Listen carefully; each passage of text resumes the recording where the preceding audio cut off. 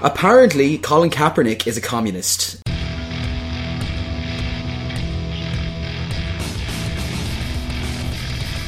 So hello and welcome to the new season of All Four Quarters, your one-stop shop for news, views and overreactions for all things NFL. This week we're going to look at a wrap-up of the pre-season and start looking forward to real football happening in just about 6 days. Woo!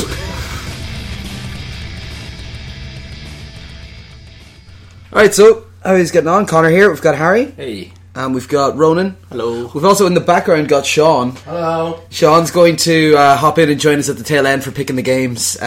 He feels he hasn't watched enough football to talk about the preseason. He doesn't realise none of us have watched the preseason. Apart from Harry stayed up to watch the Thursday night game and was then half dead in work on Friday. Yeah, I wanted to see Tom Brady and it wasn't worth it at all.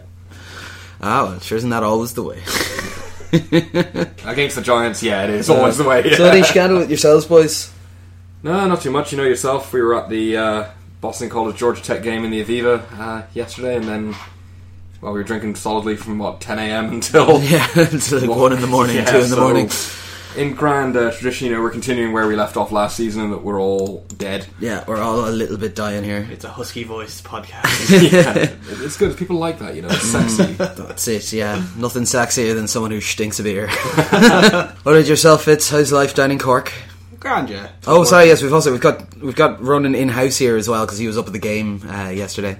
And it was a good game, exciting, sloppy but exciting. Good finish at the end there. Yeah, exciting end. I think Boston College deserved to win it, but they decided, as you said, went to prevent defense and fuck themselves. Yeah, mystifying.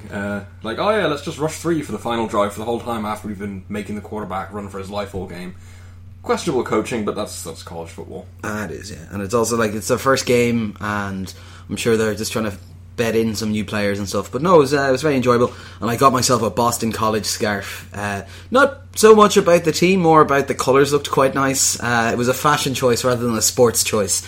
But I did like them. Like we said, hard-hitting defence, fuck all offence. It reminds me of why I got into the Chiefs. But yeah, so I suppose we've got a lot of bits to get through. So we're going to do some news, and we're going to fold some of the news into the camp review for a few of the teams with particularly notable camps. Largish bits of news that are happening at the moment. Apparently, Colin Kaepernick is a communist, hates America, and wants to murder veterans. Discuss. No, it's the Black Panther. Is he in the new film?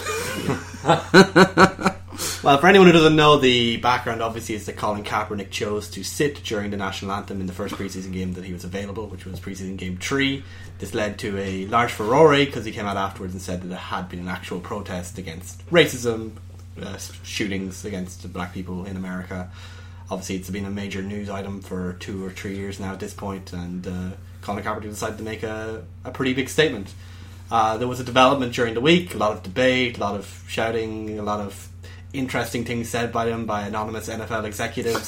Wasn't one of the executives came out and said if my team drafted him, I would quit, or didn't draft, picked him up and put him on this roster. At least some of the highlights were, I'd rather have someone found guilty of sexual assault on my team, or at least I see this as roughly equivalent in moral standing. So specifically Ray Caruth. Ray Caruth, yeah. Which is pretty out there as a comparison point. But this is talk show radio America. It's crazy, of course. What happened during the week is that there was a slight modification. So in preseason game 4, he took a knee during the national anthem instead, based, I believe, on the kind of advice of Nate Boyer, who's the former Seahawks tryout at long snapper. Long snappers changing the world, But in the preseason game, Eric Reid also joined him from San Francisco, and then a Seahawks corner, Jeremy Lane, did the sit-down thing, presumably because he wasn't made aware that Colin Kaepernick had changed it already. It's just when I got into Tebowing, it's like they took the knee. So, I suppose, Colin Kaepernick not standing up for what he believes in, is it something you support, Harry? Yeah, look, I mean, this is the interesting about what Phil's mentioned about Nate Boyer, who it's important to mention is a former Green Beret, so is a military veteran. The whole point he made in the open letter he wrote to Kaepernick was about trying to understand why this is happening and why you're doing this. But at no point, it's interesting from that perspective of a former player and a former veteran, that at no point did he say that Kaepernick should not do what he's doing.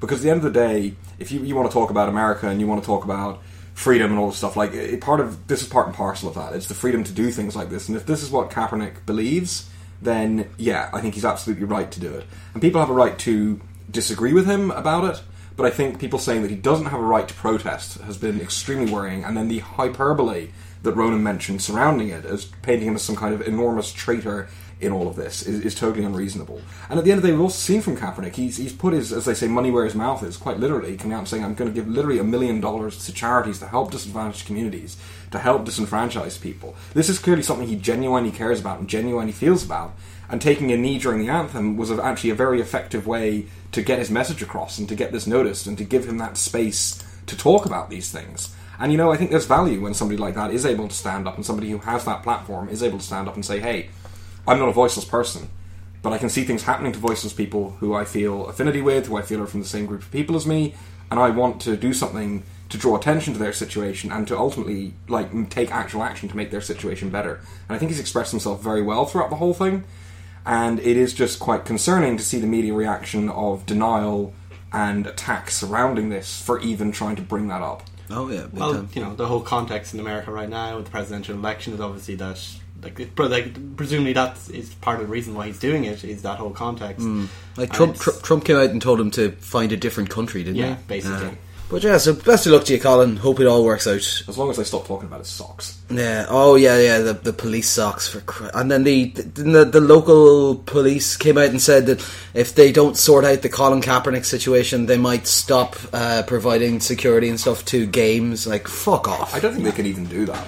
Yeah. No, just fuck off. There was similar stuff happening, I believe, when the Rams had a similar kind of protest. I suppose, speaking of the preseason, there's been talk now about whether or not it's useful and whether or not they need to change the way it's done. Harbaugh in particular came out and was discussing this about whether or not they see value in it and stuff, and whether or not possibly it should be moved to more of a development league type thing, allow other players. And we were discussing it last night after a couple of pints and decided that the best one would be to just hold bowls for different people, so like undrafted free agent bowl and stuff, which I think would be definitely more entertaining. What's your take? Do you guys see value in the preseason anymore? Well, I think the value, ultimately, as a fan, it's not fun, particularly, but I can understand from a coaching perspective why it's extremely important to see players in live game situations that you don't get during scrimmages and you don't get during drills or even during joint practices. Yeah. And the one thing I think that's very important for the preseason is people do genuinely make the roster off preseason that wouldn't otherwise. And I think it's very important that they have that opportunity. There are perhaps changes to the format that could be made, like shortening it, for example. The fourth game is just pointless. Pretty much everyone who plays in the fourth game, no matter how well they play, does end up getting cut. I think the Washington running back being case in point, over the last week, had an insane game in the fourth preseason. Yeah, 130 yards, 2 touchdowns, something. Then just cut. So I think there's certainly more they could do with it, but I think retaining some element of what they have at the moment is important, because it does serve an important purpose for players to prove themselves and for coaches to evaluate players in a way they wouldn't otherwise. But say if you shortened it to 3 or 2 games and had the potential to do interesting things like having that kind of a bowl for players who weren't drafted to see if people could evaluate them. There's certainly, I think, potential to change it, but I think it has to retain some of the core element, because as much as it's not a spectacle for the fans, it does actually serve a very important purpose for the teams. Yeah, but I think you could argue almost that the fact that people can get in on preseason alone kind of speaks to how inefficient it is. So if you think about soccer, football over here, you have all these lower divisions, you have these development squads, you have all these things, and there's continuous football happening all the time. But in American football, it's really the NFL, and then maybe the CFL, and maybe the Arena Football League. But other than that, the teams have a very tight control of it, and the amount of practice that they get to do is so much tightly controlled under the new CBA. So in reality, if they were to move to something that was more thorough, like a development league, like a spring league, then the chances that relying on a sample size of 4 games in which it doesn't really matter would be, wouldn't be necessary. Those changes would be less likely to happen, and we'd have a better idea. Well, coaches will have a better idea of how good these players actually are in somewhat real situation. It makes sense from a commercial point of view, because there is a giant gap in the NFL calendar, which they could probably fill with something and make money. The dead zone.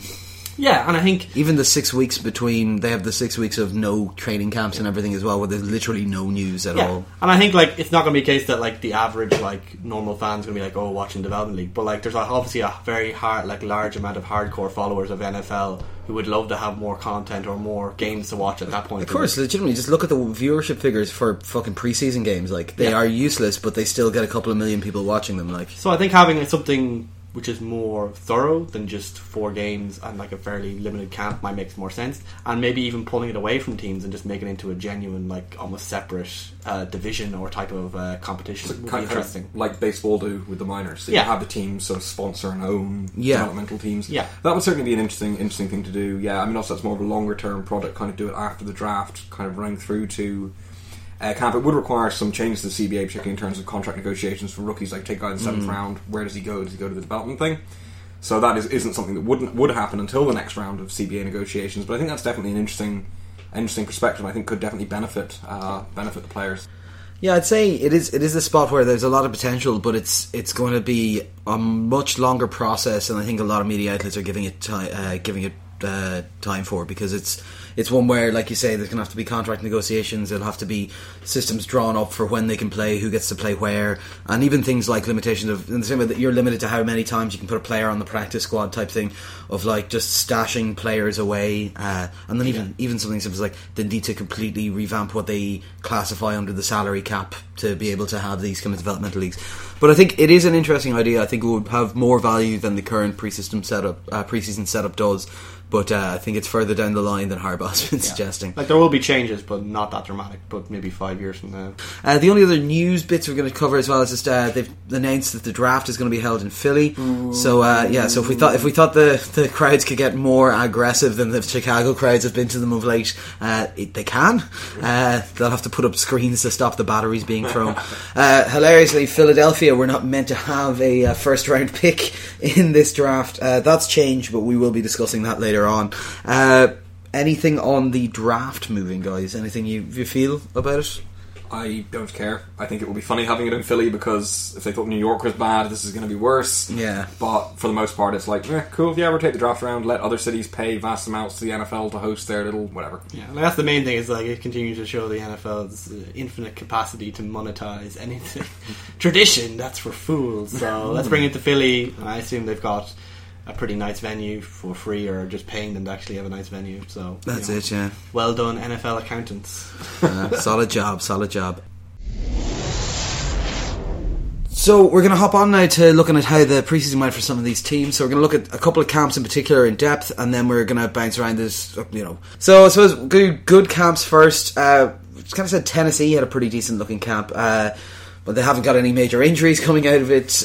Their rookies are looking pretty good. You've got a massive hard-on for their wide receiver, Harry Tajay Sharp. He's your boy. You've got him in every fantasy league, and you won't shut the fuck up about him. He's my new Freddie Morris, like. How's Freddie Morris getting on these days? Got the number 2 spot in Dallas, so one injury away from starting. Or one recovery away from third slot, because they'll put McFadden in over him again. Yeah, Darren, I broke my elbow dropping my iPhone. McFadden. Yeah, that was amazing. But yeah, Tennessee's camp looked pretty good. The running back looks pretty decent there. Like you said, the wide receivers look good. The young quarterback's developing. Like, what are your thoughts on them? Yeah, it's actually quite impressive so far, because we made fun of exotic smash mouth and all this nonsense. I still don't know what exotic smash mouth means, but it seems to gain a few yards when they do that. Like, they do seem to have an interesting stable of running backs. They'd actually, looks like from the preseason and from what we're hearing from camp, they've actually got a game plan together based around that, having guys who can run the ball well, and it's basically set up the rest of the game. It looks like, it's like, given all the grief again we gave the head coach for being unimaginative, it looks like here's a breakdown to fundamentals. Be like, what can this team be good at the basic level? You've got a quarterback who can run. You've got DeMarco Murray, who can be very good and has been in the past, and may be able to recapture that form if he's in the right kind of scheme. You've got Derrick Henry, who's looked extremely promising in the preseason, and again, good things coming out of camp. And Antonio Andrews is kind of a change of pace guy. If your change of pace is significantly slower, but he's a big sort of bruiser guy for short yardage. If you feel you're moving too quickly, he's a change of pace clock back. Control is important, right? You should know that as a Kansas City fan. Oh yeah. But no, we like to believe it's completely irrelevant. That's how we square away having Andy Reid as our head coach. But yeah, it's looking good. Like Mariota looks like he's healthy again. It looks like he's progressing as they're hoping he does. Again, in Tajay Sharp, they have a new weapon at wide receiver who looks extremely promising. Rashard Matthews looks to be bedding in reasonably well. Andre Johnson has made the team, so he's clearly got something left in the tank. And of course, Delaney Walker is Delaney Walker. The O-line does look better, which was a big issue for them last season. Now, again, we'll see how that happens when the actual action starts, but it looks promising. There are still problems on the defense that we knew were going to exist, particularly in the backfield, but the pass rush again looks decent. Guys like Jarrell Casey and Avery Williamson playing quite well. So for Tennessee, this is forward progress. This is where I think they wanted to be, and realistically where I think it's probably about as good as they could be.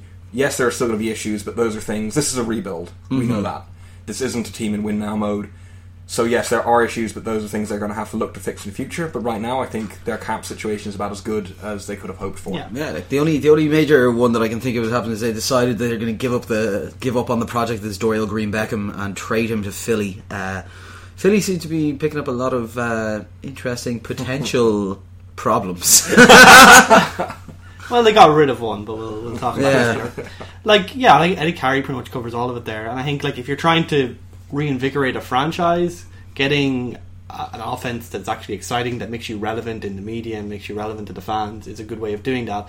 I think defense wins championships is something true, but if you're moving from such a low point, establishing that you actually have... Defense makes you relevant. Yeah, but offense sells seats. So, and that's what Tennessee right now, Tennessee has been such a bad funk for so many years at this point. They just need to have some kind of issue of kind of creating hope and creating hype around the team. And I think DGB, the trade of Dorial Green Beckham, kind of illustrates that there's also a change in philosophy from the front office. Not only that, they cut players like David Cobb and Dexter McCluster and all there was a lot of chaff there that they wanted to get rid of, because they've re-established, we have a lot of young players. We traded for, obviously, DeMarco Murray on top of that, but this is our new team. It's exciting, it's new, you can get behind this team, you don't have to worry about all these failed experiments. That's all gone now. And I think they've done an effective clean-up job in doing that. And I think and then the defense, no one really knew anyone in the defense anyway, so they don't really have to worry about that. True. So I think it's about progress, and I think for them, if they could finish 7-9, they would probably be delighted with that. So the expectations are low. So I think there's, from that perspective, good camp for them. Yeah. Now here is a monumental moment in the good section are the Cleveland Browns. Enjoy it, lads. It'll be the only time this season you'll be turning up in this part. Cleveland have had a relatively good preseason as well. RG3 seems to be sitting in there and working in the offense quite well. Josh Gordon looks as good as he was, which is remarkable given that he hasn't played a snap in nearly 2 years. They've got, obviously there's a lot of hype going into this preseason with their acquisition of the coaches. They got the most sought after candidate. People were still thinking, though, it's Cleveland, it's a hot mess. They're starting to believe a bit, probably because of the Cavs stuff, but it is something that we haven't really seen bad stuff coming out of them for the Cavs. No major injuries, no massive issues, decent looking offense, okay looking defense, which is probably more than they can expect. I'll go to you first on this one, Ronan. Why do you love the Cleveland Browns? I think it's similar. It's easier to have a good camp when expectations are low. Is obviously something that's true. For me, the Cleveland change right now, it's somewhat reminiscent of when Pete Carroll came to Seahawks, where it was just quickly as possible, clear house, and just have a new identity. I think in Hugh Jackson, I think we all agree that Hugh Jackson has always seemed like a good head coach and someone who can inspire a team. So I think from that perspective, what they just need to do was have a nice clean camp or on preseason. No major injuries, and then some of these pieces come back. So even something like Josh Gordon coming back, they weren't expecting that. I don't think anyone's really expecting that. 4-game suspension, of course, but that's pretty good considering where he was. Much better than just out of the league. Yeah. And the fact that he came back and actually looked good is kind of something which I don't think anyone was expecting. So there's just there's enough signs of hope with this Cleveland team that they can effectively come out of this camp with a sense that there's something to move on. And it's the same situation that they don't need to even have a winning record. I think if they win 7 games, even 6 games maybe, with the amount of young players that they have on that squad now, they kept their entire draft class of 14 players. That's a completely new team with completely new players with a completely new identity. So you have that opportunity where they might actually give you some space and some time to do that. There hasn't been some short-term fix, free agents and all that kind of stuff. This is building from the draft. You have that time, and because they've established some hope, RG3 didn't suck complete balls. Josh Gordon looked good. Even Terrell Pryor looked like he could catch a ball. a deep ball. I think that's the kind of camp that you want just to get momentum. I don't think anyone's expecting to win the Super Bowl, but I think from their perspective, good camp, clean, and enough hope to push them forward. Yeah, anything you want to add? Yeah, I think Ronan's pretty much nailed on that one. It is, in a similar way to Tennessee, keeping it quiet, getting a clean slate, getting rid of sort of failed projects like Justin Gilbert, who was traded to Pittsburgh, or Paul Kruger, who was an expensive acquisition a few years ago, who never panned out, and just being like, right... He's going to join and continue the mediocrity of that Saints defense. Yeah, well, exactly. But it's like, look, these things haven't worked. We're just going to say we're going to cut our losses. We're going to move on. But at the same time, they're being smart. It's like, okay, Terrell Pryor. Well, that's a project that does look like it's coming to fruition now. So we're going to give him a chance. We're going to integrate him into the offense. And like I said, there's a lot of new pieces. It's a fresh start, not just them, but I think a fresh start for a lot of players as well, like RG3, like Josh Gordon. These are guys who need a blank slate to work off, who need something to show that they can be more than what's happened to them in the past. So I think that's a good spot for them. And I think if you can get the whole team behind that mentality, and I think Hugh is the kind of guy, knowing that he's like a player's coach or whatever, and a whisperer and all this stuff, I think he's the kind of guy who can instill that feeling. And I think you look at also with the changes of management, it goes the whole way through that organisation. So, yes, we've made fun of Cleveland for sort of flapping around a lot earlier, but it looks like on the field now there's a chance of that actually paying off. And a lot of that is going to come down to how the coaching staff and the players react to the adversity that is going to come for them this season. But coming out of camp, it looks like they're definitely moving in the right direction to actually get this franchise going for the first time in a very, very long time. Yeah, so looking positive for Cleveland. Like we said, not a winning season necessarily, but like a big improvement and a step in the right direction, which is something we've probably been waiting for quite some time to see from that franchise. In the neutral camp this time around, we've got the Dallas Cowboys, who had a fairly okay camp, and then Tony Romo broke his back again. So he's out for at least 6 to 8 weeks of the regular season, isn't he? So everyone aboard the Dak Prescott hype train, I suppose. That's out for Harambe. That's it. Dak's out for Harambe. Yeah, so they've looked good. Dax has looked very good in the preseason. Now, obviously, that's preseason. You're not getting the types of looks from defenses that normally will throw off rookies. So it'll be interesting to see how he handles that in a real game situation. Their new running back Elliott's looked excellent behind what is probably still the best line in the league. So it's one of those moments where I think they're going to be able to rely heavily on their run game. They've got superstar wide receivers like Bryant and stuff there, so they're going to be able to give him options that are much simpler than I need to find a specific hole in this defense. He'll more be looking at, I just need to see if Des Bryant is open, otherwise I'll give it to the running back. So he can be more of a caretaker role, but we'll see what happens there. It'll be interesting if they do particularly well, what will happen when Romo comes back. The defense has looked okay. Overall, it looks like it's a fairly okay camp for Dallas. Obviously, they would much prefer to be going into the season with Romo, but yeah. Like the thing is, like, they had a terrible off season, especially on the defense. So I think in the preseason and in camps, they were just looking to kind of, can we solidify what our identity on defense is. But more importantly, right now you have genuine hope that they've managed to solve the perpetual Cowboys quandary, which is can we get just someone who can play when Tony Romo is injured. And Dak Prescott, there's a lot of hope there right now. We'll see if that comes to fruition or not, but the very fact that there is hope about that is something which is a major positive in Dallas. And I think that offense, there's no reason that offense can't put up a significant amount of points every game with that offensive line, with Ezekiel Elliott, with Des Bryant. Considering how badly the offseason went, I think that's why it was probably a good camp. I think Tony Romo going down is obviously going to be a bad thing, but the fact that isn't a disaster for them because of how well Dak Prescott is kind of why I would consider them kind of have weird camp. It's it's a very strange camp. It's definitely not the camp that they were expecting, but the fact that if you told them before camp started Tony Romo was going to get injured during preseason, that they wouldn't basically be burning the whole place down, they would have probably laughed at you. But the way it looks right now, I think people still actually think they have a chance to do some stuff, especially in what it continues to be a fairly weak NFC East. No, of course. What about yourself, Harry? Yeah, I think that's fair. It has been very strange for them because they have lost probably their most important player, let's be honest.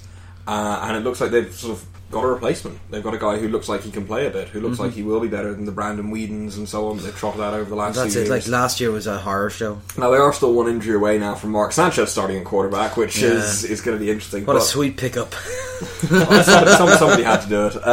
I'm just disappointed it wasn't Chip Kelly. But yeah, coming off where they were with the defense issues, with Randy Gregory, with Rolando McClain, with DeMarcus Lawrence, all of these just bad buzz sort of surrounding it coming into camp, and then Romo going down. It looks like they were facing what potentially was going to be a really, really negative start to the season, but they've got hope. They've got something now to rally around and be like, yeah, this kid can play.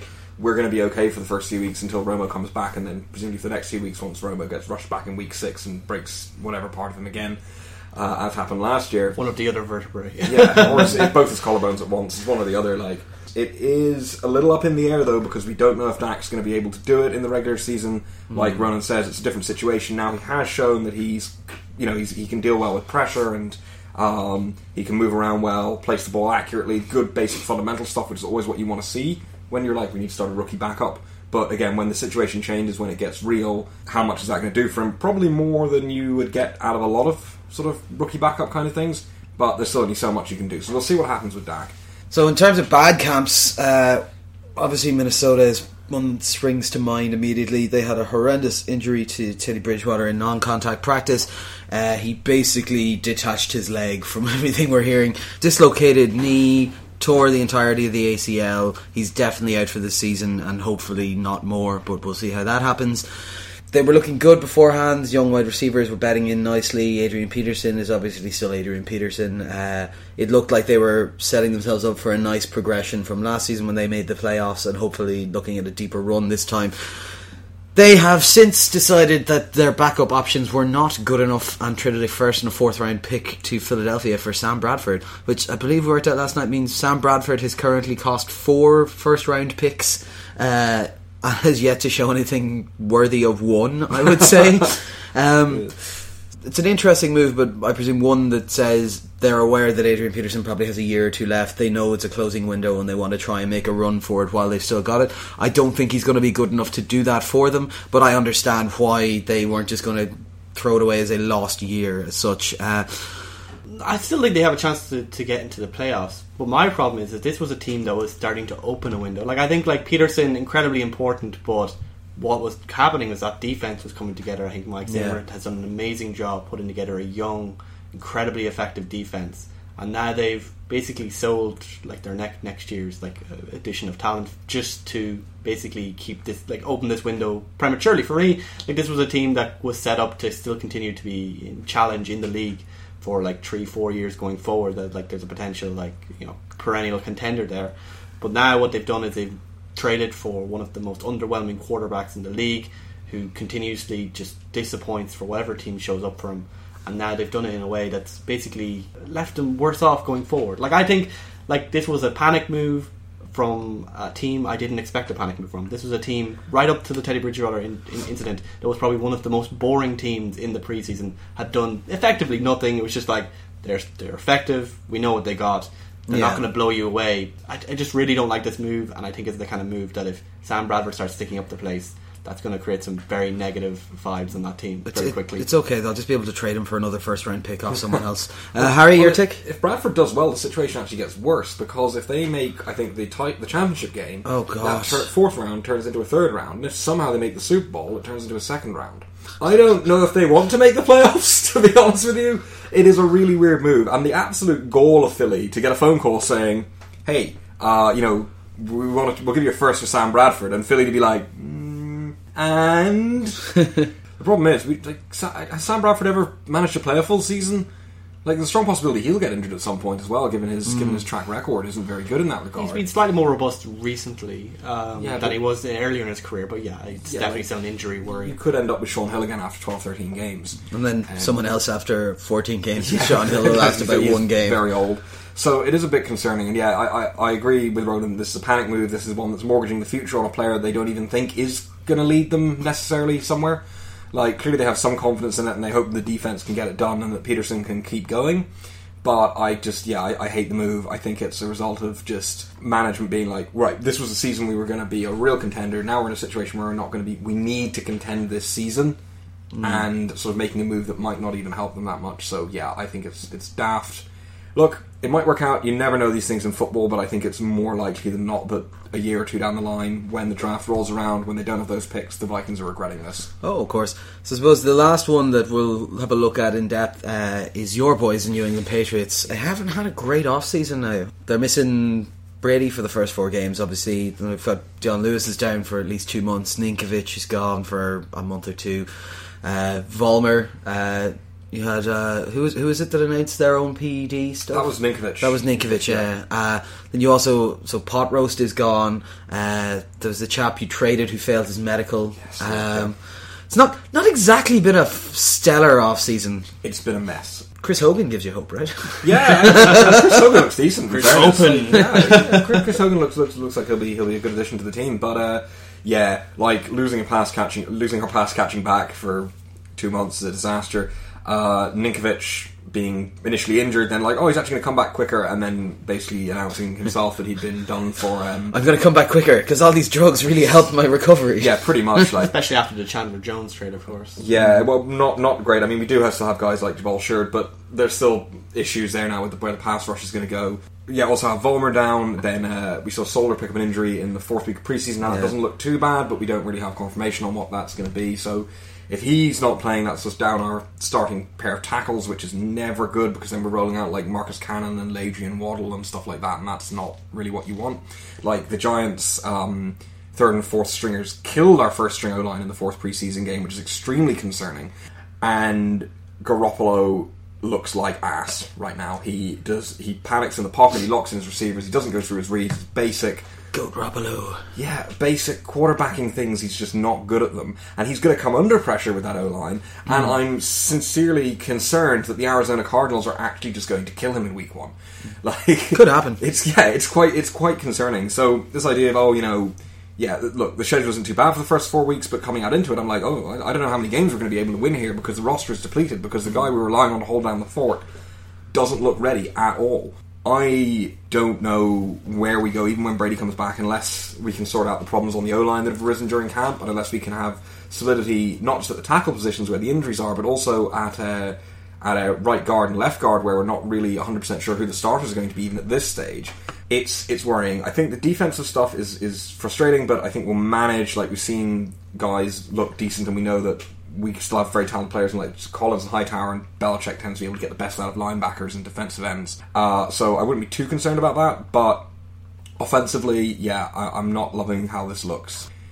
And like the thing is, like, a team like New England, it's almost the opposite of the good camps we looked at. Like, the difference between a good camp and a bad camp is, like, going through as a wild, well, not probably even wild card, but like going out in like getting a bye or not. Yeah, going out in the wild card round or getting a first round bye and going to the Super Bowl. It would be a brave man to say that New England won't make the playoffs, but it wouldn't be a brave man to say that based on everything that's happened in the preseason and the way that the first 4 games could possibly go, and dropping like maybe 2, 3, even maybe possibly the full set, probably not. That's the kind of difference that you could see, that like New England won't be a major Super Bowl challenger this year. They'll end up petering out earlier than they usually would. And I think for them, that's the definition of a bad camp. This is just kind of things that just will lead to that. Oh, of course. And even Tom Brady looked a bit rusty in his showcase in preseason game 4, and like that's a pretty bad harbinger for any New England camp.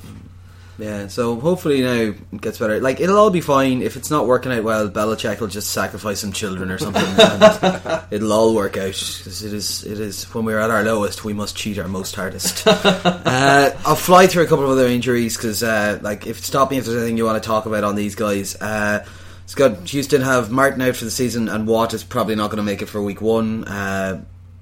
Clowney's look good, so I think they're still going to look okay on defense there, so it'll be relatively fine. Ben Watson, Kenneth Dixon out for Baltimore, 1 for season, 1 for 6 weeks. The only issue with that is that it's a bad precursor to what happened last year. It's that's true. We're going to have the same issues again. Vontae David's out for 1 or 2 months for Indianapolis, and so is Mewhort, who sounds like an evolution of a Pokemon. He's out for about a month. He was their starting left guard, but this is Indianapolis, so that doesn't mean much. Reggie Ragland, the rookie for Buffalo, is injured for the season. It Along with the entire Bills defense. Bodily integrity, you guys that? Shaw got his leg destroyed by a recently cut lineman of the Chiefs in the 3rd preseason game, and Oliver, the back for San Diego, is out for the season as well. Like, is there any of the cuts in particular you guys want to talk about? Obviously there was 1 or 2 surprise ones. Green Bay cuts sitting their 3-time all-pro guard. Yeah. The rating was a money thing, I think, because he was costing $6.5 million. Yeah, it's still strange though to do it at this point. Like, yeah, obviously Aaron Rodgers is the heartbeat of that team, and putting him at risk seems a bit stupid. A penny wise, pound foolish kind of thing right there. So $6.5 million isn't that much. Yeah, it's a weird one. Like, guards don't generate a lot of like news headlines, whatever, but this is a genuine surprise to see cut. Maybe there's something, like, he is 30 now, maybe there's something we're not seeing from camp, like his level of play was declining, but this seems out of the blue too. And there's no ready-made replacement is the main thing. Like, Browner returned to the Legion of Boom and then was cut from the Legion of Boom. Was he just drawing a shitload of flags again? No, like they hyped up this like specialised tight end safety role. It never really materialised in the preseason, so it just kind of sounds like he never really adapted quickly enough. And then, like, on a similar theme in Seattle, they cut Jari Evans, who was a all-pro guard who they signed early in camp, and he didn't make a thing. But like, Seattle has a history of signing these kind of veterans and then cutting them during thing. There's the whole like former first round pick section. Quinton Coples got cut by LA. He was originally the Jets. That's right. Yeah. Matt Elam was cut by Baltimore. He was actually drafted by Baltimore. You have D. Milner cut by New York Jets. Finally. Bjorn Werner, and then obviously Mingo was traded away by Cleveland, but it's kind of in the same area. Like, a lot of former first round picks end up not being as good as you think. In terms of the contract stuff, like, most of it you've already heard. Fitz is back with New York Jets. Tavon Austin got extended. T-Rod was re-upped. Like, most of them there. Eric Berry signed his tender, so that didn't get done. Bosa ended his holdout with San Diego. So most of this is kind of probably older news, because, like I said, we were on holiday there for a good month or so fuck yous if you're annoyed. Get your news elsewhere. Suspensions... No, don't get your news elsewhere. Get your news elsewhere when we're on holiday, right? Lev Bell's down to 3 instead of 4 games. The wife-beater Josh Brown got 1 game because he's a kicker and no one gives a shit about him. Fucking NFL. Show some fucking consistency at least. Lane Johnson 10 games for PED. Way worse than beating your wife. 10 times worse. Yeah, 10 times worse. Marcel Darius 4 games for substance abuse, and Josh Gordon, as we mentioned earlier, is back, but he's missing the first 4 weeks because he loves drugs. Yeah, like, I think that's most of it. Like, the trades and stuff we kind of talked about already. Mingo's now in New England. Looks decent. Looking decent enough. Shocking, taking another Cleveland failure and turning him into a good player. Lots of other churn players like Curley and Cromartie and players who... Carolina swapped punters. Yeah. Which Cleveland realised they didn't have a punter anymore. Yeah. And there'll be more like action like this during the week, but very little will be of any consequence. So, do you know what the best thing about the end of the news about preseason is? It's the time to start talking about actual football and what's going to happen. It's going to be brilliant. We kind of got a bit of a preview yesterday because we got to watch live football yesterday and it was very nice. So we decided we're going to give out our awards for the upcoming season. It's called Premature Congratulations. We'll say looking forward to it. Rookie of the Year. Let me guess, Harry. Who you got? Well, it's written down on the paper in front of you, so I think you know. But yeah, I actually tried to nominate to Jay Sharp for every single award, and Connor wouldn't let me. Yeah, he's not a long snapper. He's going to be the best long snapper, best two-way player, best head coach. No, look, genuinely, I think this kid is electric. And I think he's going to reinvigorate what has been a fairly mediocre to bad Titans passing attack. Tennessee have had so many guys who are going to be the thing, like the Darrell Green Beckham, Justin Hunter, guys like that. In Sharp, they have a guy who legitimately looks like he can do pretty much everything you need him to do as a wide receiver. When he was in college, he led the NCAA in catches, which is actually probably the most significant one for a college wide receiver, because quarterbacks are bad and wide receivers are bad in college, right? Especially at UMass, yeah. Yeah, true. Yeah. We've heard this conversation 6 separate times from Harry. We're all sick of hearing it. I think he's genuinely going to make a huge difference to that team, and I think he's going to put up a really, really good numbers for a rookie. And because of the difference he will make to that Tennessee team, I think he's my pick for Rookie of the Year. What are yourself, Fitz? I'll go for the boring pick, Zeke Elliott. He pretty much goes without saying. Awesome offensive line. Des Bryant to take some pressure off, and incredibly talented. Yeah, I'm going to go with another Tennessee player. So I'm going for the running back. I think Derrick Henry looks great. I think the thing that's going to go against him is I don't think he's going to get the workload he should for the first couple of weeks. But I think they're going to figure out fairly quickly. One, he's going to be used in the fourth quarter to just roll over tired defenses, but then they're going to start giving him more and more work, so I'm going to go with him. MVP for the season, I've got Carson Palmer taking MVP after a great season where he brings them to victory. Fitz, you've got... I went for David Johnson. It was a bit of a surprise because obviously this is almost seen as a quarterback award, and we're not really going to cover offensive player of the award because that's a fake award. But like David Johnson looked amazing last year. I think he's going to have an amazing year this year, and I think like Palmer's going to drop off a little bit. Well, personally, I think Palmer's going to drop off a little bit, and I think David Johnson's going to pick up more of that load, and he's going to push these team all the way to at least the NFC Championship, probably to the Super Bowl. Fair enough. And yourself? I have Tom Brady. Tom Brady's going to come back in week 5. He's going to go Super Saiyan on the league, and that'll be the end of that. Very good. Yeah, the poor fucking Browns in week 5. Defensive Rookie of the Year. I've gone with Chris Jones, the second round pick from the Chiefs. They're going to do back-to-back Defensive Rookie of the Years. He looked class in all the preseason. Was not just the highest ranked rookie at his position, he was the highest ranked player at his position for the entirety of the preseason and looked very strong. Fitz? I went for Joey Bosa, controversial pick of course, because he held out for most of camp, but I think... This means he's going to be fresh. He hasn't tired himself out in the preseason. Like, I think that like the Chargers defense actually looks kind of good, and I think it's kind of got that narrative effect that if he plays well, people will notice and they will pick up on it pretty quickly. I think a lot of this, like a lot of these awards end up coming down to more or less who gets noticed. I think Joey Bosa is the kind of player who, if he plays well, gets enough sacks, like gets like near 10 sacks or whatever, he will be a very strong candidate to be awarded this. Yeah, that's my one concern. Jones is like a 3-4 DE doesn't really get all that much like column inches. Yourself, Harry? I've taken actually probably quite a boring pick to match Phil's boring pick for the other, which is Jalen Ramsey. I think he's an incredibly talented player. I think he's probably the only talented player on his team's backfield in Jacksonville. So I think he's definitely going to stand out, and we're going to see some flash from him that's going to give him that edge in terms of, like Ronan talks about, getting noticed. So the chap that they had, the first round pick that got injured last year, is he viable for rookie choices this year because he didn't actually play? Poor fella, he missed out something fierce. Red shirt player. Yeah. Red shirt player of the year, that's it. Yeah. Comeback player of the year, Harry? I have got Keenan Allen. I think he's going to put up monster numbers. We saw him on course to break records in San Diego last season before he got hurt. I think he's going to continue in that kind of form, break team records, possibly looking at catch number records as well. He's just going to have a monster year. When I'm looking through this list, I'm like, we're a bit more bullish on the Chargers than I thought we were. But it's individually, as a team, they're going to suck. Yeah.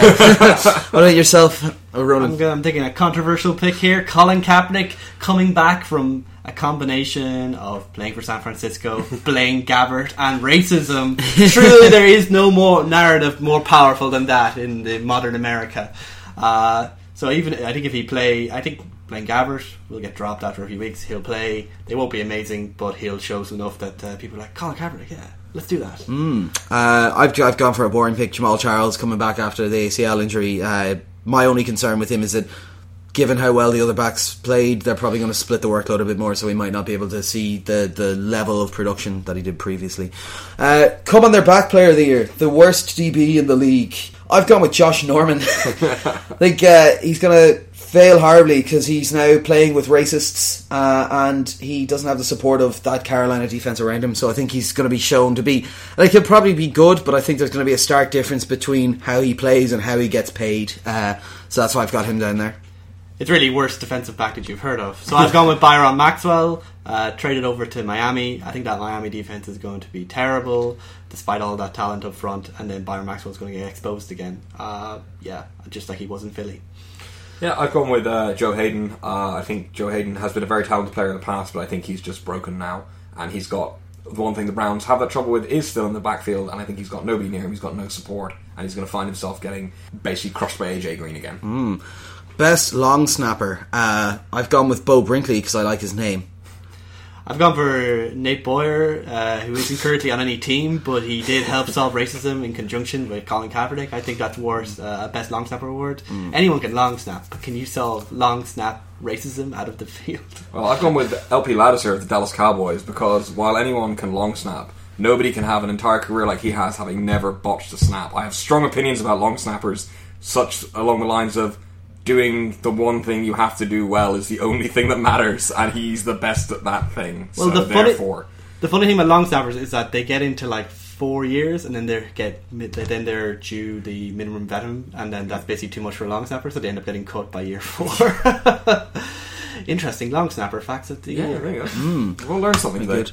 So next up, we've got the Brandon Browner Memorial Most Flags Award. This is for who's going to draw the most flags, or what will be the most flags this year. I'm going to go with July 12th in the north. For our non-Irish listeners, that is when all the prods go out adventuring with the Orangemen and flying flags. Yourself, Ronan? I'm going for ineligible Andy Reid challenge flags. It's a pretty solid bet. Andy Reid is a master of the ineligible challenge flag. Sometimes you shouldn't challenge things. Andy Reid does not believe in those rules. Andy Reid will reject your rules and he will flag your rules. Sometimes Colin Kaepernick of coaching. Sometimes I think he's got, those magicians just endless. He'll use all his challenge flags, but I brought my own from home. Yourself, Harry? I actually have a relatively serious answer to this, which is the entire Bills O-line, because they are just a flag machine, and Rex Ryan does not understand the meaning of the word discipline. That's true. I will say this award will probably go to Brandon Browner if he catches on with another team. You looked up his stats on this. It was just Brandon ridiculous. Browner had the most. He had, I think, 207 penalty yards of accepted penalties against him. The next most player had 137. He was not good.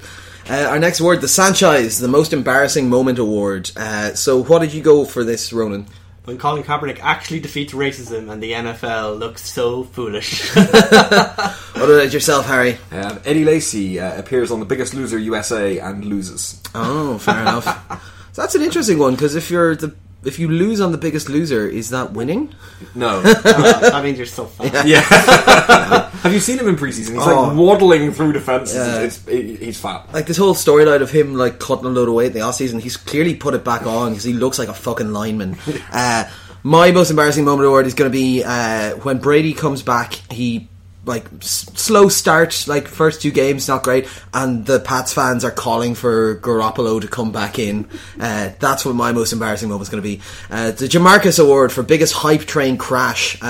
Similarly enough, I've gone for Jimmy G. What about yourself, Harry? I've gone for Dak Prescott because the hype he's got, whatever he does, unless he wins the Super Bowl and MVP, he's going to fail. That's true. And yourself? And I have the Jacksonville defense. There was a lot of hype in the offseason. It's kind of turned down a little bit now, but I think lots of exciting games in Jacksonville, but probably not a lot of defensive shutouts coming this year. We've got Keeping the Homeless Warm, the Dumpster Fire of the Year Award. I'm going with the Dolphins because they're just going to be a hot mess. I'm going with Jimmy Garoppolo. I feel a lot of faith in Jimmy Garoppolo in the room, but I don't think Jimmy is going to do much, and he will join the long line of failed Pats backups. Yeah, well, maybe after starting for Houston in a few years. Then I was going to say after week 4, maybe they'll trade him to the Vikings. And then you've gone for... Well, I always want to pick Cleveland because, this just emblematizes them, but I think this year Chicago are going to be a bigger dumpster fire. I just don't know what is going on with that team right now. Yeah. It's a weird one to work out. We've got You Like That? The Worst Quote of the Year Award. So this one we have to predict a quote that someone is going to make and will catch on. So I've gone for, I think around week 7, where Jerry Jones says, "It's time to bring Johnny Football home." Yourself? I'm going for Pete Carroll saying, that Harambe is a great competitor, and he struck down, and it's a shame that he was struck down by the FBI in the blossom of his youth. And yourself, Harry? Well, I've gone for one that was a prediction when I wrote it, but has actually already come to pass, which is that Chip Kelly is going to say Blaine Gabbert is our starting quarterback because he's a racist. Yeah. So, on to slightly more serious ones, I suppose. Our AFC champion, who's going to win the AFC? I've gone with Pittsburgh, because I think that's going to be an offensive juggernaut. Yourself, Harry? I've gone with Kansas City. I like that. Everything's in place for them this year. I've gone with New England, primarily because when I thought of all the other teams who could compete with them, it's all of them have had pretty bad off-season, mostly. NFC champions, I have Arizona. I have the homer pick, Seattle. Woo! I have the Carolina Panthers. Excellent. So in my Super Bowl, it's Pittsburgh versus Arizona. I have Arizona coming out on top. You've got Harry? I have Carolina beating Kansas City. Excellent. I have the Seahawks getting revenge against New England. So, Yay! NFC sweep. Yeah. And we always say that, and then the AFC wins. And then the breakout player of the year, Harry, you've gone with... I've gone with Chris Hogan. Genuinely, I think he's going to fit in fantastically into our offense. Okay. I went for Jadeveon Clowney. I think this year is the year he's going to turn into the monster we all thought he could be. He's looked phenomenal in the games in the preseason. I've gone with my boy Christine Michael. Oh, yeah. You know, with left hand carrying ability. As I've always said, you know, it's only the best of the best to get to play for an NFL team, and he got to play for 4. So, and I suppose that brings us on to the most important thing of all. We've got our picks for the first week of the new season.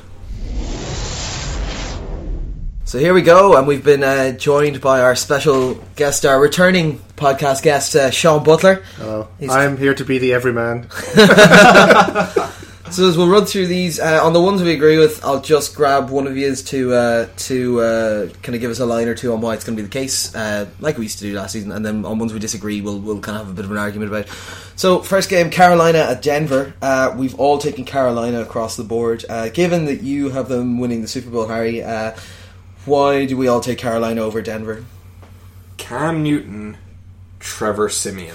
That's it. That's fair enough. That's a good enough reason. The next game is Minnesota at Tennessee. So I've gone for Minnesota. Fitz, you've gone Minnesota. Harry, Tennessee, and Sean's gone for Titans as well. Excellent. I think this is going to be an interesting one. See, we picked these before the leg fell off Teddy Bridgewater, but I'm still like. My stance on this is basically I think that defense is going to be good enough, and it's still going to be betting in time for Tennessee, and you're full of shite about your Tajay Sharp. He's going to get destroyed. Why do you think Tennessee? And don't just say Tajay Sharp. God damn it! I want to say Tajay Sharp. No, genuinely, I think Tennessee are in a good place. I think they're going to be coming into this with a good game plan. They've been able to work on all season, preseason. They know what they want to do here, whereas Minnesota are coming in, particularly now with Bridgewater down, in a much more chaotic situation. They don't know what their situation at quarterback is going to be. They're presumably going to have changed what they want to do quite significantly. Tennessee are at home and are going to be in a position to get off to a good, strong start. They've got a much, much improved offense, and I think Minnesota are just going to be floundering for a few weeks trying to find their feet. Fair enough. Fitz? Yeah, I pretty much disagree with that. I think Mike Zimmer is a good enough coach that that shouldn't happen. Like, you know, I don't like the Sam Bradford route, obviously, as I've stated earlier, but I do think this is a good enough team with a good enough coach that they'll still be good. It was primarily about the leveraging of the future that I had an issue with. So from that perspective, I think Minnesota just have more talent than Tennessee, especially on the defense. So I think that should be enough to push them over in this case. Yeah, I just think that the Sam Bradford is just not good at quarterback, and I'm beginning to buy into Harry's Tennessee hype train. I think they're going to change the way the football is played in the AFC. So that'll be interesting. So that hashtag Sean Super Bowl pick. Tennessee Titans all the way. Sean's lock of the week. Tennessee for the Super Bowl. Next game we've got is Chicago at Houston. I've gone Chicago. Harry's gone Houston. Fitz. I've gone. His game is so bad I've forgotten, and I'm currently halfway around the desk. But I went with Houston as well. And Sean, you've gone for the Bears. Yeah. Fair enough. Why Houston? I suppose Fitz or Harry, or whichever one of you want to. Well, to reprise something from a preseason episode, we're all really, really, really hungover, and the Bears suck. Yeah. Like I'll finish up for Houston. I think I think Bill O'Brien showed last year that he can do good things with fairly limited things on offense. I think the things that they added were great, and I think an underrated loss in terms of the injuries was Pernell McPhee for Chicago. I think he was like a major part of like why their defense looked solid, and I think like Chicago really needed that defense to step up to have a chance. I think Houston are a sleeper pick for the AFC this year. Yeah. See, my problem is I think Brock Lobster is a pile of horseshit. I don't think he's going to be able to deliver the throw. They've got a great wide receiver core there, and I don't think he's going to be able to utilise the stretching ability. I just don't. Is he worse than Ryan Mallett / and/or Brian Hoyer? To be honest, like their QB play at the tail end of last season was pretty decent. They shat the bed in the playoffs, but like up to that point they were fine. I do not trust Brock Lobster at all. I think. Well, firstly, I think JJ Watt being injured hampers the Texans a bit, and also Cutler does occasionally have good games, and it is much of a muchness. And sure, why not? Yeah. Our next game, the Sadness Bowl, Cleveland at Philadelphia.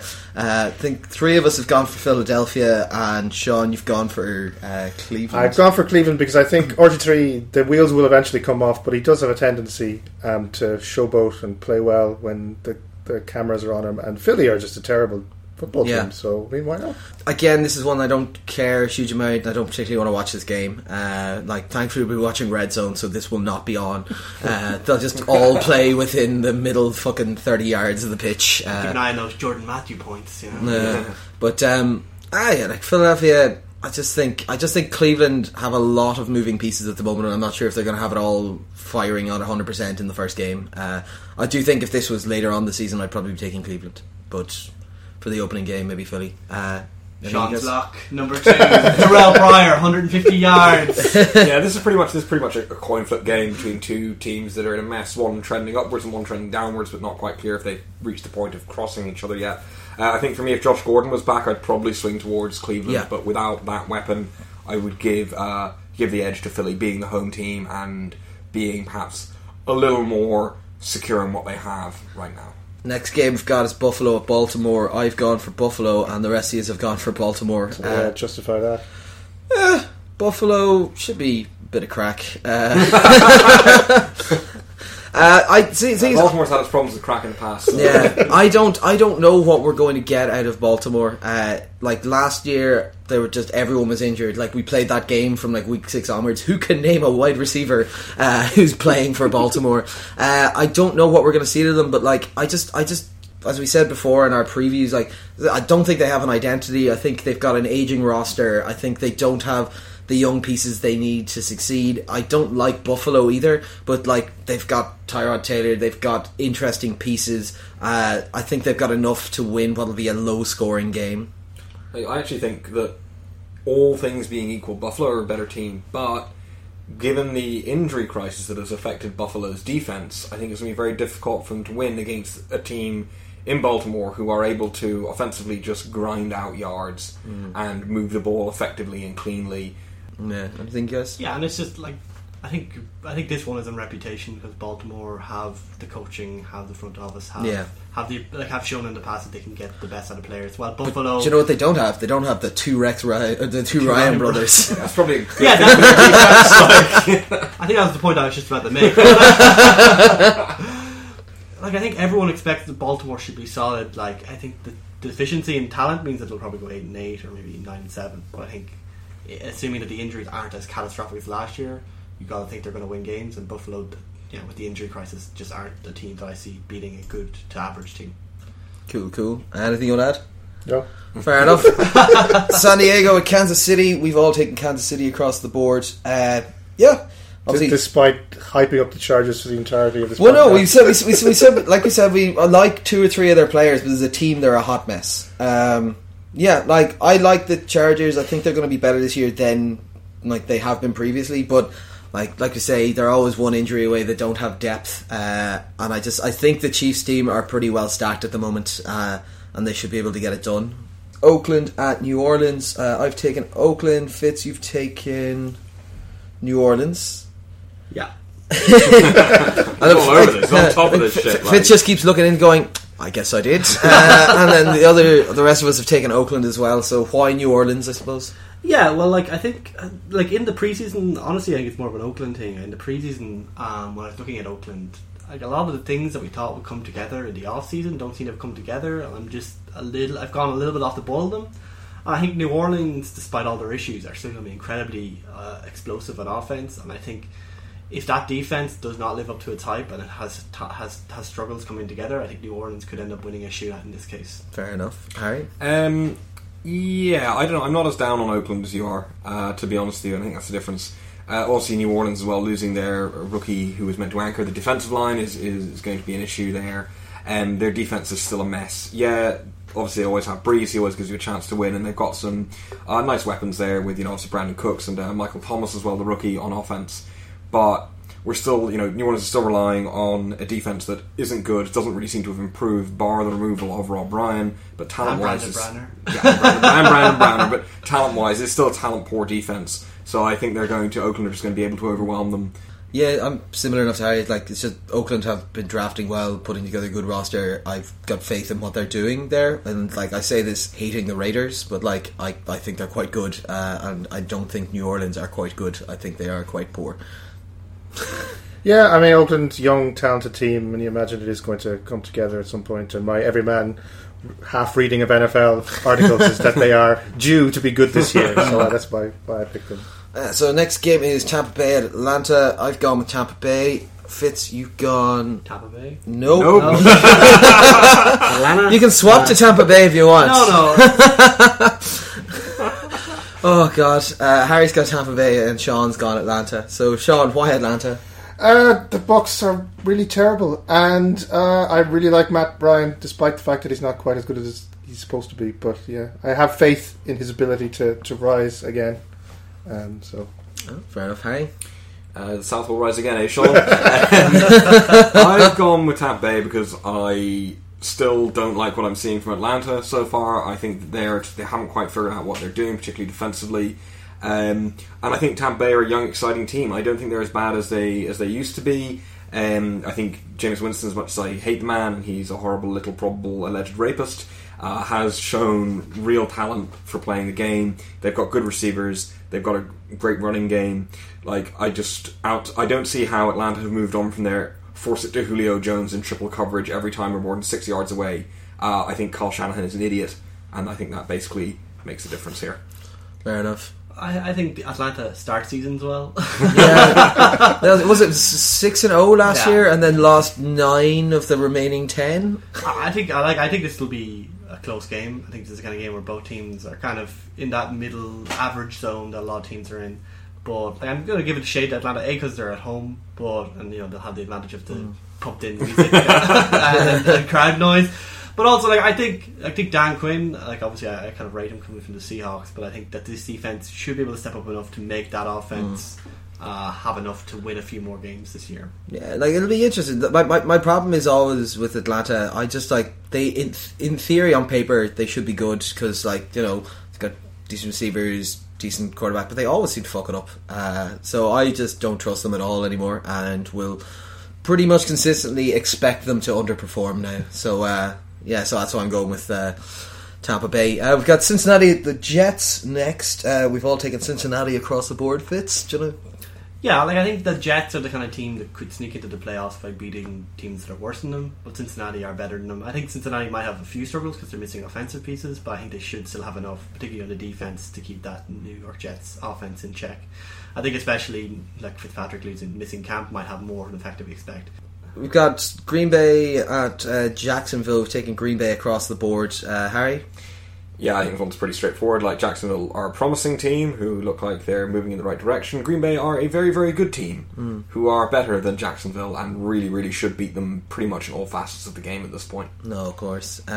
Miami at Seattle. We've all taken Seattle. Let's just say Miami. I expect Miami to be fighting for the first overall pick. They are a garbage team full of garbage people. Yeah. And also, Florida looks like a penis on the edge of America, so there goes that's kind of fun. But yeah, so Seattle. Seattle are just a good team. Miami are not. That's kind of it. We've got Giants at Dallas. We've all taken Dallas except for Sean. He's going for the Giants. Yeah, this is based more on my belief that Dallas are just notorious for destroying themselves, and I think being reliant on inexperience in both quarterback and running back is something that's going to take a few weeks to bed in at the very least. Just the fact that the Cowboys are they're just a team that constantly destroys themselves. Fair enough. For me, the reason I pick Dallas is that I know Dallas had a bad offseason in terms of injuries and stuff like that, but New York Giants had a terrible offseason, a terrible preseason. They looked really, really bad. Now, Odell Beckham Jr. still looks really good, but everything else, including all their fancy defensive pieces, look really bad, and I expect that to continue into the real season as well. So what you're saying is firing Tom Coughlin didn't fix all of their problems? Yeah, not if you keep everything else. Any of their problems, yeah. It's like, we'll fire Tom Coughlin, a Super Bowl winning coach, and then replace nothing else. Yeah. Solid plan. Yeah, like I'd say, like, just Dallas, probably the best line in the league. They've got probably the most promising first year running back, and Dak Prescott seemed that he was good enough to keep them going. I just don't like this Giants roster. I don't think they've fixed the problems they had.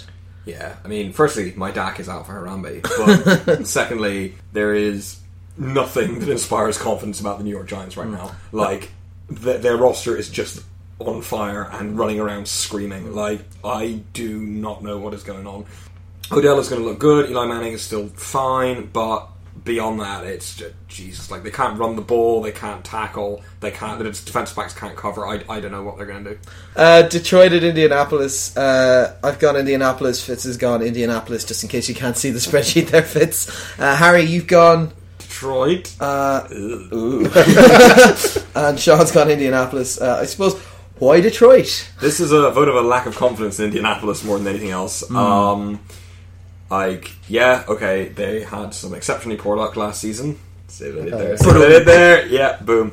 But we haven't really seen how he's coming back. The O-line, once again, is an injury-riddled mess. The defense is pretty much the same as it ever was. We're all being told that Moncrief and Phil Dorsett are going to step up again. We haven't really seen that much. Like, they're both fine. Whereas, Detroit actually, I don't think are in as bad a situation as they could be. Generally speaking, they've had a quiet off-season. They've been pretty solid in terms of what they want to do. Matt Stafford can still win games against bad defenses, and Indianapolis has a bad defense. So I think this is the sort of game that plays quite well for Detroit, because they're taking on an opponent that's, I think, less secure and less stable than even they are right now. I just generally kind of look and go, I look at Detroit's roster, I look at Indianapolis' roster. I don't like either roster, but I prefer Indianapolis' strong points to Detroit's strong points. Again, two teams that I don't think are going to factor heavily later on in the season. But yeah, like, again, also not a game I'm particularly interested in watching. But yeah, just Indianapolis on that basis for me. Yeah, just Andrew Luck is a good quarterback, and form is temporary and class is permanent, and he will eventually, I think, do enough. Andrew Luck is probably the X factor in this game. These are two very average to below average teams, and I think in those cases the best quarterback often wins. So give it to Indy. Fair enough. New England at Arizona. We've gone Arizona across the board. Harry, seeing as it's your boys. Yeah, well, Sean's boys too. But yeah, look. We're going to him afterwards. Right, very good. It's simple as this to me. Arizona are a good team. A team that we would have a decent chance of winning against with a full strength team, but not, even then I wouldn't be confident, particularly playing on the road.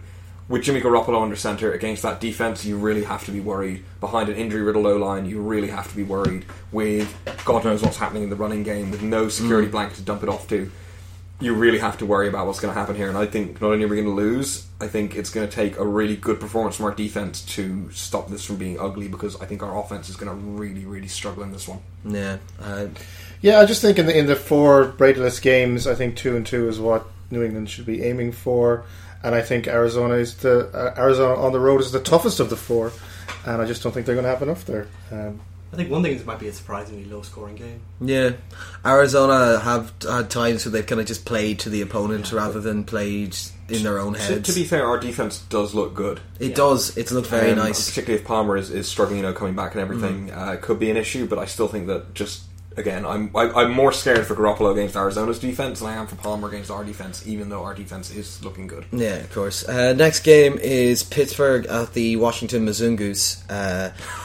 Look it up. Explain that. No, look it up. I when we had our break, I was in Africa. Down in Africa, they have a term for white people. It's called Mizungu. So all the kids will run up and be like, "Look, it's a Mizungu!" And then run away.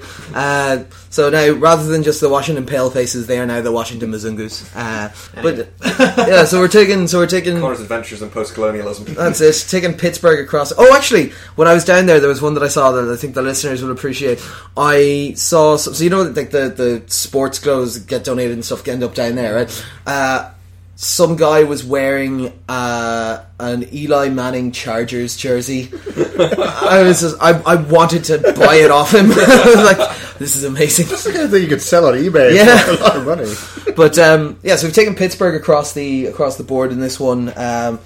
My general stance is Washington are garbage. Pittsburgh are probably going to be the highest scoring offense in the league this year. I think it'll actually be a bit closer than that. I think Washington had a fairly solid off-season and pre-season, but I think Pittsburgh do have enough talent to overcome them. I think the wheels might come off the Cousins hype train this year a bit, but I still think Washington have enough solid pieces that they should be in the running to win the NFC East. Oh yeah, but you can win that with 6 wins.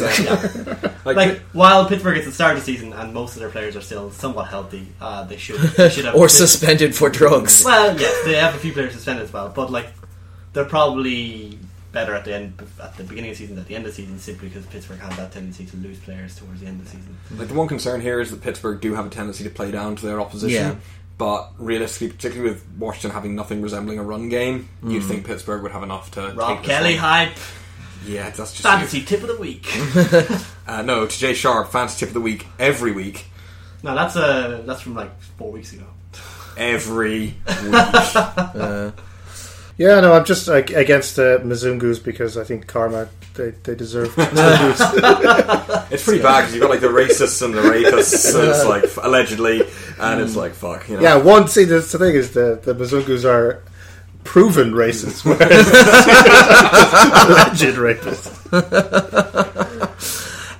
We've got LA at San Francisco, the Garbage Bowl. Your first Monday Garbage Bowl 3. Your first Monday night football game. Really kicking off with a. Well, no, it's the Garbage Bowl because the Cleveland and Philly one is the Sadness Bowl. Well, yeah, I think so. We've got I've gone LA.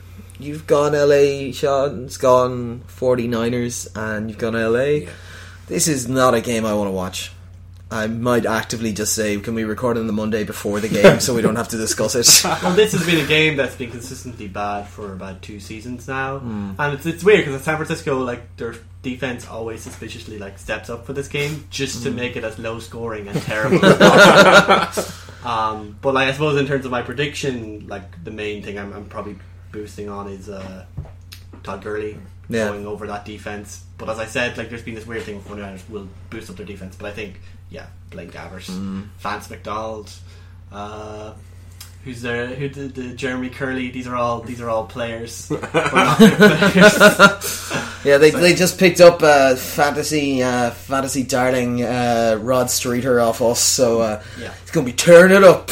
Yeah, I think Fitz off the bench. I think Fitz is completely right on this one. Gurley's the X factor. It is the Rams, so they might lose because that's what they do. Yeah. Just turn up and play like shit. But save those wins for the Seahawks. Yeah, exactly. But they should have enough in a battle between two, one good defense, one not so good defense, 2 bad quarterbacks, and a really, really, really good running back. You give the edge to the Rams just for Gurley. You've gone for the fun. I don't really know what my motivation was. I just don't like the Rams as a thing. That's fair. And I mean, that's fair, brah. That's fair. Maybe the whole racism thing will unite the 49ers together under adversity or some crap. I think we should probably add a coin flip character for LA predictions. And the coin says win! Oh! It's landed on its edge. It didn't flip over multiple times. Can we take it? That would be the full rotation. Yeah, it gives them 7 wins and 9 losses every single time. It's just a statistical anomaly. That is 7 and 9 bullshit. Yeah, so that's the first week of games, so that should be good fun. I'm gonna have to pick a few of these now and slap on the old accumulator as always. See how that goes. You got one in before they pulled the Minnesota line. The Titans at +3.5 before they pulled the line. As in, not even before Bridgewater got injured. Yeah, I got the Titans at +3.5, and then they obviously pulled the line when he did, and I'm like, they're pretty good about that. Well, Cincinnati at -2. Yeah. Non-contact injury, Harry. You putting bets on? I don't know. You can make your own conclusions. Yeah. Harry is made of jet fuel. Jet fuel can melt steel knees. Yeah. Oh man, but so that was good. Any crack at yourselves, any lads? What's the plan for the week? Yeah, work, unfortunately work. Back yes. to real life. Working for You know, the work. You know that thing you don't do because you work for the government. Yeah. Work on my fantasy team at work, mostly. Yeah, I'm really pissed off. So I can open NFL.com and work, but I cannot open any of my fantasy teams because I'm guessing it's some kind of like legacy stuff in the clients that won't run. Ah. But yeah, so like I can log in and then it just won't let me edit my fantasy team. So my fantasy teams are going to fall off a cliff this year. But yeah, no, so it should be good. I'm in the last week of my current role, swapping job and work, so it'll be fun. And Sean is also starting. Yeah, a I'm new job. starting a lecturing thing, so I have many readings of subjects that I will be teaching next week, which is very well, not starting the 12th. So yeah, I suppose next week in one sense. So yeah, I have a lot of studying to do, which is great. Having just finished a PhD, that's exactly what I'm looking forward to. It's more reading up stuff. Would you recommend doing PhD, Sean? That's a good question. I would recommend doing the first 2 years of PhD, but just don't bother doing the last 2 years. Also known as a master's. Good God. But no, it should be fun. And then are you taking a bit of time off to watch all the games? I am, yeah, next weekend. So 4 days of work, and then I'm off for 3 days to get my fill of NFL. Right. Gotta take Tuesday off to take in that LA San Francisco action. I might just not want to go to work on Tuesday. Apparently there's a man who stayed up to watch a fucking week 4 preseason game. Where is he, Tom Brady?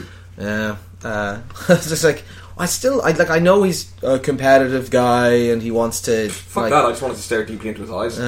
but like I just don't get why he put me in this 4th fucking preseason game. Well, the only logic I can see behind it is that if you want to assess the talent of your fringe players, the best way to do that is to do it with Tom Brady and not with some scrub who can't throw the football. Yeah, but then Legitimate. But like you saw the hit on Connor, the Connor Shaw, that's what happens whenever you have like untrained linemen and stuff delivering hits, trying to make the team for their team. I'm not saying it was a good idea. I'm just saying that's why it might have happened. I'm pretty sure if anyone had brushed Tom Brady, it would have been Tom Brady got roughing the creamed. passer. Tom Brady got creamed 2 or 3 times in that game. And flags. Cream Brady. That was all photoshopped in to make it look great. Fucking Pete Carroll over here, man. I can tell this is a shop from my experience of many shops. Some of the pixels, you know. Oh, I'm not saying the Pats have good experience of recording things. But yeah, guys. So I suppose this is the start of our new season. Obviously, we'll be putting out weekly ones from this point onwards. As always, down on a Thursday. Normally, I think we'll get them out for is our normal time, Thursday night / Friday morning, depending on what time zone you're in. That's just our way of like, oh fuck, we're tired. We'll put it out on Friday instead.